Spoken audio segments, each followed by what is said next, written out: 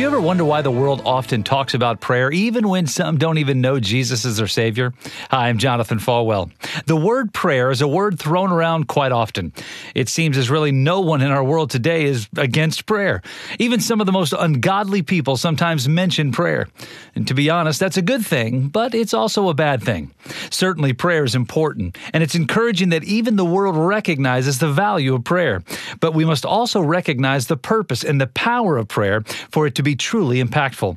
Romans 10:14 tells us, how then can they call on him they have not believed in?